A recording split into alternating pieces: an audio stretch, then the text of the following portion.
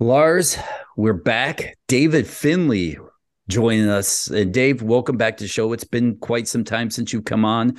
We're super glad that you are here and talking about the New Japan Pro Wrestling San Jose show coming up. Lars, when is that? Since you'll be there. I believe it's the 19th. Is that correct, Dave? It is Saturday. Probably should have known this right off the I top of Oh my know. head. So boy. it's same with us. I believe it is Saturday the 18th. The 18th. It's the 18th, but it's sold Yeah. out. So it You doesn't can't even go, matter. You but you can't can go. watch it any place you get your pay-per-view. So order now. It's going to be the hottest pay-per-view Well, ticket. I think you can get it on pay-per-view through Fight TV if memory serves me correct. I So believe that's correct. yes, and I'm pretty excited about it. But anyways, Dennis. Dave, last time we talked to you, you were, I believe at that time, you were a tag team champion in Impact and maybe New Japan at the same time. No, I think I was just the Impact Tag Team Champion at the time. Well, Yeah, it's been a minute. Thanks yeah, for having me back. Glad to be back. a lot's changed. Now you are venturing out on your own. Uh, you don't have your buddy Juice with you right now, which is a shame. I liked you both as a tag team.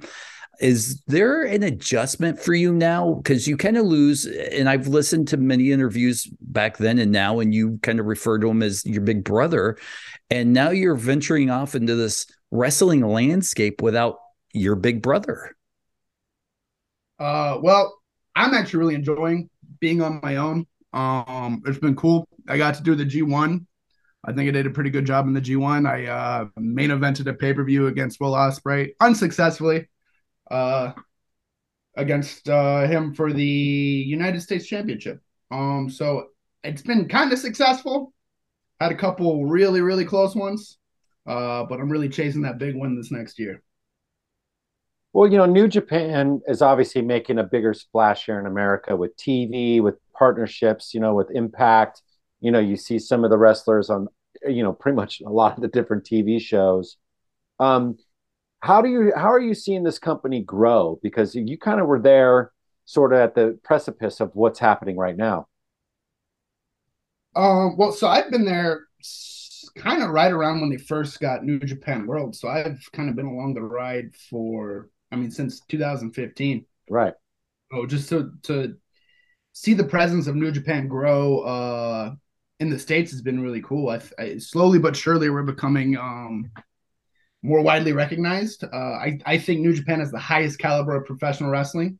I think that's the standard that we carry proudly.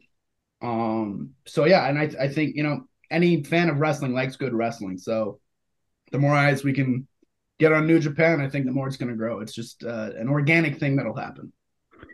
Just the other day, and kind of sticking on this, I kind of noticed I'd say maybe the generation before you, we always talk about how there's not much loyalty in sports, whether it's pro sports, baseball, basketball, and even wrestling.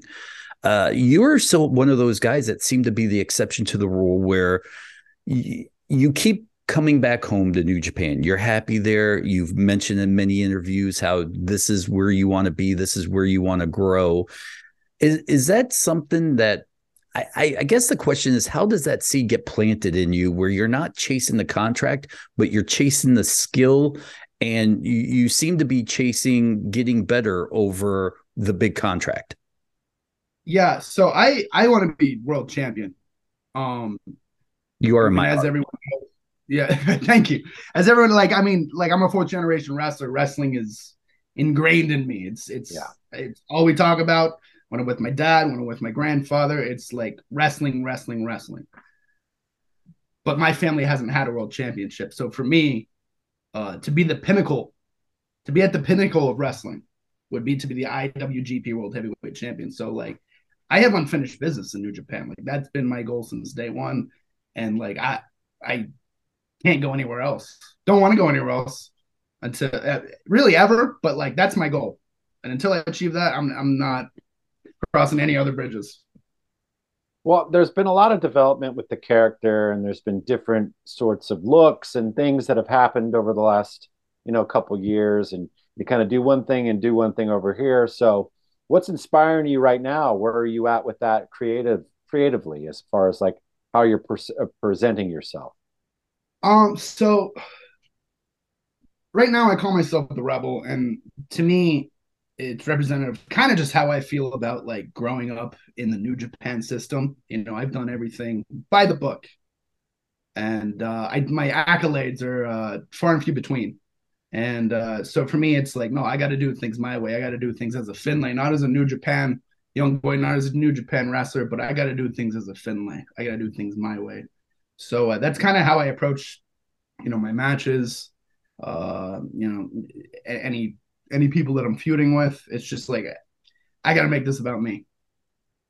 Well, how are you separating the New Japan new boy to the man that you're becoming now? I mean, it's like, I mean, that's where I really want to get a little bit into this, because you kind of identified yourself as New Japan. Does that make sense? So, Yes. Is it conflicting with what you're trying to do now?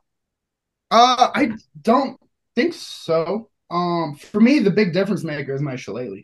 I carry that as one. It's kind of like my banner going into battle. Like this represents the Finlay family, but also like it's my insurance policy. It's a weapon. In Irish culture, this is like, once you have your shillelagh, you're a man. This is your rite of passage. But its number one intention is as a weapon. So to me, and time will tell, but to me, the shillelagh is the difference maker. Well, and you know what? I just want to say that your father hit me in the head with the shillelagh once in Madison, Wisconsin. So really, yes, and it fucking hurt, bro. Yeah, my little brother used to chase me around the house with. My dad had like 5 or 7 or 8 of them laying around all over the place. So like my little brother is 10 years younger than me, would like chase me around the house with these things, just winging them at me. So I know how they feel. Well, your dad was always very gracious with me, and but he hit me right there. Oh my God, it hurt for days. I digress. This, at least for me, following you, this might seem like the first time you've really leaned into your Irish heritage in a wrestling gimmick. I know there's a lot of guys that go out there and work really hard to separate themselves from their parents' legacy. You seem like a guy that it just kind of came natural, where there wasn't much. Is David Finlay going to be like his dad? Is David Finlay going to be an Irish character? Is David? So it seemed like that wasn't something that might be hard for you to do, and I may be projecting that onto you. So what was the motivation to bring in this Irish gimmick into the Rebel person?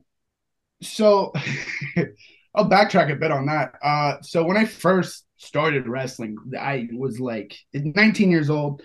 The last thing I wanted to be was my dad. So I was like adamant on like, I'm not going to have any similarities whatsoever. But I'm so much like my dad naturally that it just like, as time has passed, I've kind of like morphed into a version of him in real life. Like, I mean, we have similar sense of humor, similar mannerisms.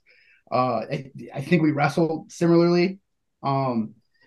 So just kind of embracing like who I am. I am a Finlay. To me, that name carries weight. That comes with like an expectation.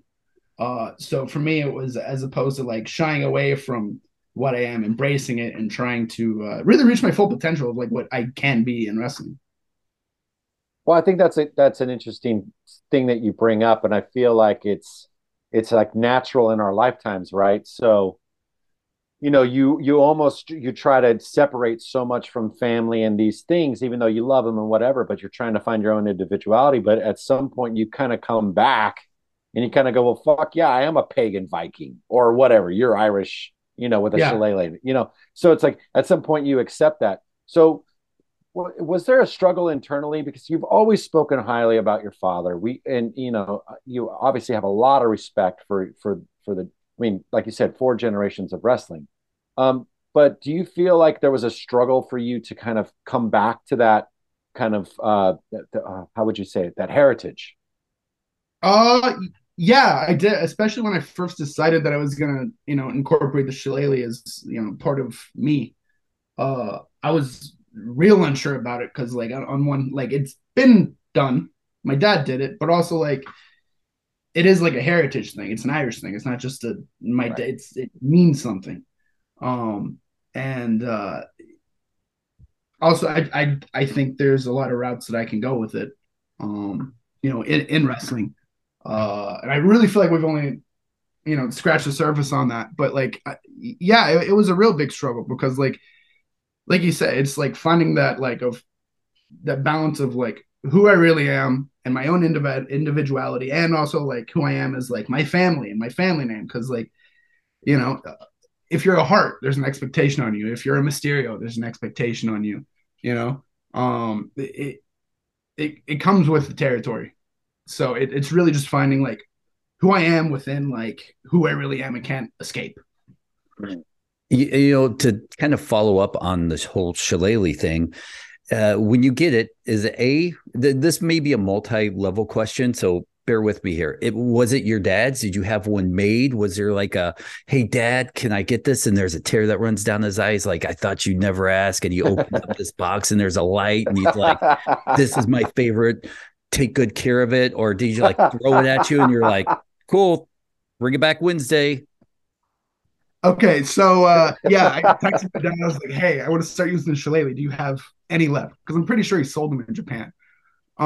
He sold a lot of them in Japan, so he actually had one left. He was like, "Yeah, I got it." I'm like, "Cool." So I drive over to his house, go get it, and this thing's like the knob on it's like this big. It's so big. I'm like, I don't like how this feels in my hand. It feels clunky. So I ended up having my own made. Um, it feels way better. Also, my dad's was like from like 15 years ago. I think he got it in like 2006. So like the wood's flaking off. It's all like discolored. It's like half rotting. Like it's just not, it was not sturdy anymore. So yeah, I got my own shillelagh because I wanted it to be my own. Well, thinking about the great Irish wrestlers that we've had, from the European days, Germany, England, obviously, and their style, it's such a, and it's, I mean, I guess, your learning curve is more of that UK European kind of style of wrestling. Do you think that fits better with the Japanese pro wrestling than the American, or would you say the opposite? Honestly, I think it can go either way. At least for how wrestling is like today, I feel like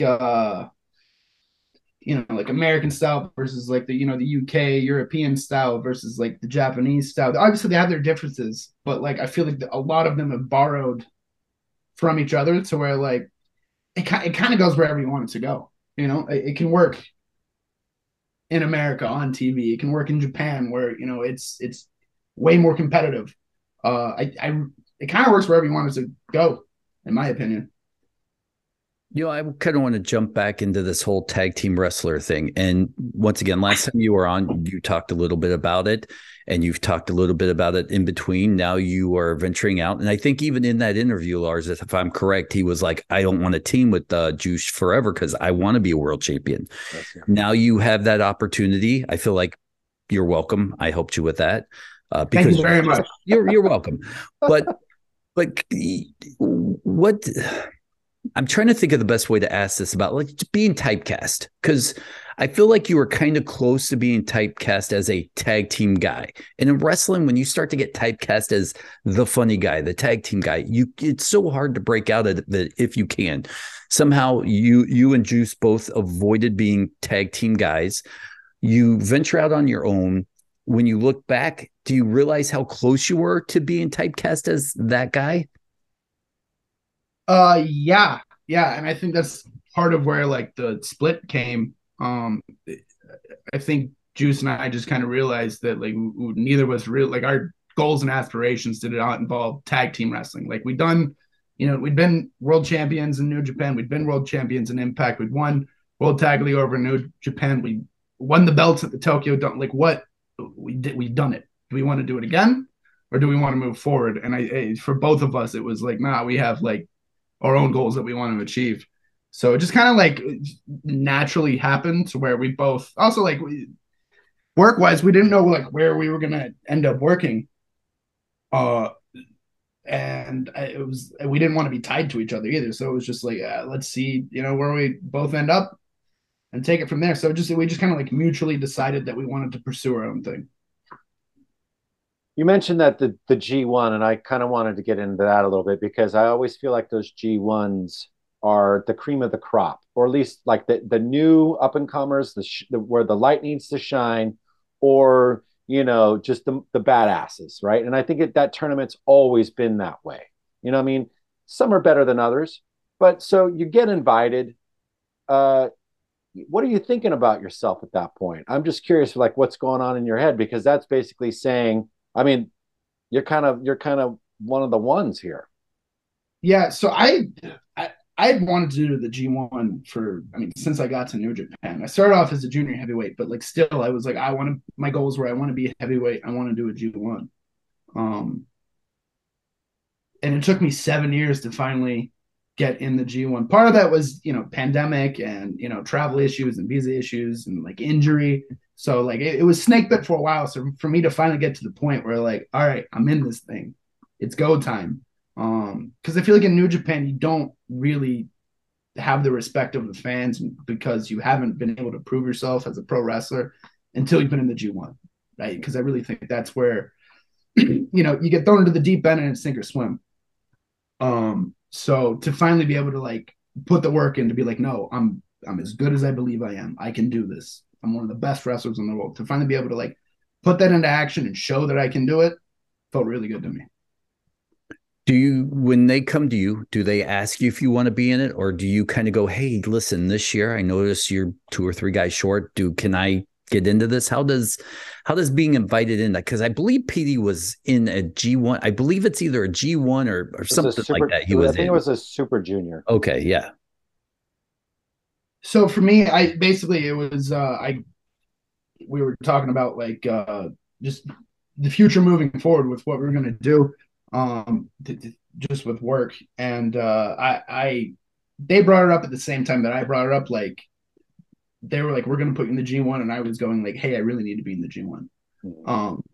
So it was just a mutual agreement of like, all right, yeah, this is where we both want to go with this. So yeah, I was really happy. I'd been training for it for a long time. I was a little sad that it was a smaller like block system. There was 4 blocks this year, so it was only 6 singles matches. Usually it's 2 blocks, you get like 9 or 10 singles matches. So like I really wanted to get thrown into the deep waters, but it was a special G1. They switched up the system. So I think I honestly I don't know, but I would assume this next year is going to be back to the regular one. So I'll really like to put in those 9 hard singles matches and showcase what I can do even more. Well, as a wrestler and as a foreign wrestler in Japan, I mean, I've always been sort of curious on how you go about lobbying for yourself in that, because obviously there's a language barrier, there's all kinds of barriers there, and if you go to Japan, that the cab drivers don't speak English. It's not really like a language that's really known by a lot of the Japanese people. And I mean, we're fortunate enough when we go over there, you get a translator. I'm sure that they have that there too. But I mean, is there a way? How long did it take for you to kind of understand how to communicate what your needs and wants were without looking like, looking stupid? I guess for lack of a better term. I mean, I think to some extent I probably still look a little bit stupid. But I mean, I would say probably the first 3 months I got there, it was just a nightmare. I had no idea what was going on. Like the signs are all squiggles. I don't understand a word of what anyone's saying. I remember my first day at the dojo. I know I probably told this story before, but like we start off the day with 1,000 squats and they're counting in Japanese, and I have no idea what number we're on. So I'm just watching the clock. So like that was like my start in New Japan, or just in Japan in general. And eventually just like with being immersed in the culture, in the language, like I figured out how to survive. Like I knew numbers. I knew what my number was at like truck stops. So I didn't have to ask anybody anymore. Like I could ask for like the basic things that, I would need. Now I'm at a point where like I can enjoy my life in Japan and I don't have any issues because I know, I'm a creature of habit. So I go to the same spots. I order the same things. I know what I want. So like now it's no issue, but it took like a good 3 months before I was like, okay, I can kind of navigate this place. Right. Earlier in the episode, we were talking about yesterday. I want not to say yesterday. It was a week ago or so. I got recognized in public. Someone's like, "Oh, I love the podcast. You're on it." When you go over to Japan, do you remember the first time someone came up and was like, David Finlay? Because when that, I'm sure you get it a little bit over here before you went over there, but now you're over there, different fan base, different culture. How was that for you? So I actually didn't start getting recognized in the States until I started doing Impact. But in Japan, I do remember the first time that happened to me because it was bizarre. Because I growing up, I'd seen this happen with my dad a lot. So to a point where like I knew it was unusual, but it was also like normal.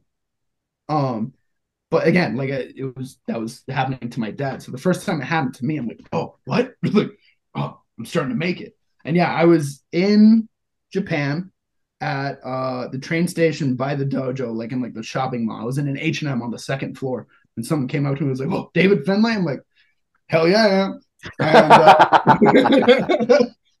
And so yeah, I took a picture with them and stuff, and I just felt like the coolest motherfucker that day.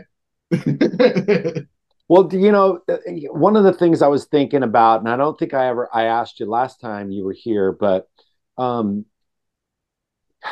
as being like a foreign wrestler in Japan, do any of the Japanese wrestlers kind of give you guys a grace period, like because of the communication? Maybe there's a botch in something or a misunderstanding in a match, or I mean, have you ever had like legitimate like heat with somebody because maybe you didn't quite understand what was going on, and or anything like that? Not that I can think of. Everyone's like really gracious and understanding of like the language barrier. Most of the times they'll speak English to us. We'll try and, or at least I'll try and like use the Japanese that I do know. So it's like a blend of like really bad Japanese and like English that's like pretty good. So obviously they're speaking the English and I'm speaking the bad Japanese. So like communication wise, like it we figured it out. It's a weird hybrid way of communicating, but like it seems to be pretty smooth. I kind of want to go back because I was thinking about one of Lars's questions about the evolution of you, and you go from clean cut to scruffy to a rebel. And I know last time you were on, we talked about your creative process and the evolution of you. Now you are reinventing yourself. You are now top of the card. You've worked your way up. Do you tie the two together where this is why because I'm here, or is it a happy accident where the new look, Will Ospreay and you main eventing, come together at the perfect time? I think for me it was just I knew I needed to do something different than what I was doing to get to where I wanted to be. So a lot of it was just like taking a gamble on like, well, let's see what happens. And I just so happened to find success. So I think it was more of a happy accident than anything else. But it just stemmed from like, all right, well, I'm not where I want to be. So like I need to change something about me to get to where I want to be. So it really just came from like, I guess almost like desperation, I guess. Now I got a follow-up, Lars. Sorry. Yeah. We have a lot of young guys that listen to this that want to always get into the wrestling industry and the business, but they don't know how to put those creative building blocks into place. Do you have any advice to give to someone as a guy who has just kind of done it and has been successful with doing it, that you can say, hey, if you're looking for inspiration, this is how I did it? I mean, for me, I just kind of took things that like I like in my real life. Like I grew up, I was like a skate punk kid. So like I like punk rock music. So like a lot of it is just like, oh, I've seen like different, bands dressed like this, or I've seen this on different, So like the look kind of stems from like a rock vibe for me. And it's just like taking inspiration from things that like are me and like finding a way to incorporate it. So that way, like what I'm putting out into the world is still genuine. Like it is genuinely like a part of me. Well, and also I think that what's going on right now is unique because there's not like that kind of edgy sort of punk rock kind of thing that's happening in that company. I mean, there's a guy in Daisy Dukes. You got, whom I love. I love him. I love him. I love him. I love him. But you got and everybody, and or you got Will Ospreay, it looks like a goddamn ostrich, you know what I mean? So it's like, whom I love too. I love that. I love that. I mean, he's so flamboyant. There's so many different personalities, and that's one of the things why I love that company so much, is because there's everybody's kind of got an individual thing. Was so? I mean, coming to that place for you, just with your history and everything like that. And now that you've kind of found this groove, it's like, where does it go from here? Like, do you take it that much more extreme? I mean, are we going to see you with Great Muta paint on it at some point? Just like fucking upside down crosses, like King Diamonds and some shit. Well, I have no plans of Great Muta paint. I don't think I could pull it off quite as awesome as he could. But I mean, time will tell. We'll see. For me, a lot of it's just trial and error and experimenting, like on the go. And I like my creative process is very much like I spitball things and I take it from there. And so like some things work, some things don't, and I really have to like put it out and see like the feedback I get to know like what works and what doesn't. Because like I can be like, oh, I have all these ideas, but like if it doesn't resonate with people, then it's not going to work. So I have to like, it kind of just is like what resonates and what doesn't. Well, that's one of the things I wanted to also say to you, is that it is working. What you're doing right now is working. It is speaking to me. It's like I saw you and I was like, oh yeah, that's his old shit. That's his culture. Like that's boom, boom, boom. It's like a great amalgamation. A lot of the times when you get like an Irish character, other than maybe your father, let's say, there's not a lot of grit to it. So, yeah, how do you, coming up the way that you come up, do you think that, and I don't think there's a lot of grit with a lot of the newer kind of professional wrestlers, you know what I mean? Was that something that you feel like you sort of suffered to get, in the sense, or do you feel like that was something you were kind of born with? Was it like, part of the lifestyle and in your family? Like, what do you think that, because I can tell that with you. So is that something that you ever been able to put your finger on? So kind of. So like I grew up, my dad was always the tough guy. To this day, his default is tough guy. It's like that. You don't always have to tough guy, but he always tough guys. It's ridiculous. So like, and that comes from like he grew up in Belfast, Northern Ireland during a civil war, basically. So like bombs going off, and he was having to like fight for his life quite often. So like he grew up in a very rugged time to grow up. My grandfather, same thing. He was a steel worker as well as a pro wrestler, and he would do bar fights. I had a great grandfather that worked on the building crew of the Titanic, and apparently during like their lunch breaks, they would just bare knuckle box for pints of Guinness. So like, like having grit and fighting and just not being afraid to get like down and dirty and gritty is like ingrained in being a Finlay. And that was one of the things where I'm like, I need to embrace this and not shy away from this, because this is part of what makes me unique. 100%. You just said something a second ago with Lars's, I think, first question here, where you guys were talking about the evolution of you. And it kind of hit me. In the pro wrestling industry, wrestlers get to a certain point and they're afraid to tinker with their image or who they are. And so it feels like they're stuck trying to protect and grow themselves because they don't have the balls to go, you know what, maybe I am going to change the shirt, or I'm going to not do this move or do this, mannerism.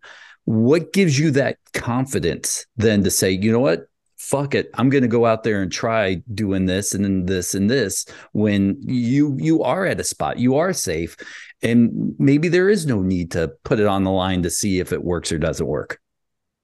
I think because I enjoy the creative process of just like constantly evolving. I've grown to really enjoy like just like the quiet hours of like what I want to try, what I want to do, kind of like studying wrestling, or just the things that I want to try, and I just enjoy the whole process of like growing and evolve. Because like I when I am done wrestling, I want to be considered one of the greats. And I'm not there yet, which means like I need to keep growing in order to achieve that. That's what I want my legacy to be. I want to go down as one of the greats. So to me, it's like I'm going to keep grinding and finding this path and you know, I might stumble, I might, you know, I might strike gold, who knows, but like I'm gonna keep trying until like that is what I become. And that's what motivates me to keep, you know, because I would rather try and fail than just be like scared to try things. And I think that is, I'd rather just go for it. Well, you know, I want to wrap my last question up with just about this San Jose show. I mean, you're coming in basically to California. You got a sold out house already. I mean, you know, and we're still a couple of weeks away from when it's actually going to come down, or actually at this point, maybe a couple of days. But, you know, you know, your opponent, uh, and these people that you're wrestling with here, it's like, let me hear what you got for them. So Bobby Fish holds a singles victory over me. He beat me in my first Super Juniors, 2015. And then he went off to, you know, WWE. He went off to AEW, but he still holds that win over me. And I know for a fact I'm better than him. I know I can beat him. I know I can avenge that loss. So that's why I want to face Bobby Fish in San Jose. That's what I'm coming with. I want my win back. Well, I'm going to wrap this up with my question, and also along the lines of San Jose, where before we hit record, I sat here and listened to you and Lars talk about the wrestling scene in San Jose. And I've not seen wrestling. I've seen wrestling in many different states, but I've not seen it on the East Coast. I'm not seeing it on the West Coast. So what, I guess this is for both of you guys, what makes that San Jose wrestling scene so different, where they just sold out a New Japan show, and, you know, there's not many shows right now that go anywhere and get sold out? Well, for me, so the venue that we're running, San Jose Civic Center, I think every time we go there, the people are electric, the wrestling's electric. It's just a great venue. It's a night of partying and wrestling, and it's awesome. The people are coming to have a good time. We're coming to give them a good time. And it's just, you know, it's one of those venues where, like, you know, no matter what, like, it's going to be hot. It's going to be good. Everyone's going to go home raving about how great a time they had. And I would say, you know, there's such a deep history and culture of professional wrestling in that area, because you got to remember, San Jose never really had a professional sports team until the San Jose Earthquakes, and even then they went away a few times. My point is that the one thing that was consistent is you had wrestling in that place. You know, I can't even, I saw Polynesian Pacific Championship Wrestling in that building. Of course, you had the big time wrestling that used to come up and run that building. You had AAA would run that building. So, I mean, I feel like, and also, you know, California, and especially in that area, it's very multicultural. So you get, and it's also very smart. And I think California in on the indies and in this area, there's a lot of smarter fans. There's a, you know, and you also have a big Japanese population. So I feel like culturally, as far as pro wrestling goes, you know, it's actually a really good place. It's actually probably better than a San Francisco. You know what I mean? It's probably better than a Los Angeles in a lot of ways, just because of the type of people that will come, because it'll be a melting pot of different people from different kind of places with different cultures and stuff like that. And I think that's why it works there, because wrestling, I think, is synonymous with all cultures. I agree completely. Dave, where can people find you, my friend? You can find me on Twitter at @DavidFinlay. You can find me on Instagram at Super Dave, and that's the only places I really am. Or you can watch me on New Japan World, like all the time.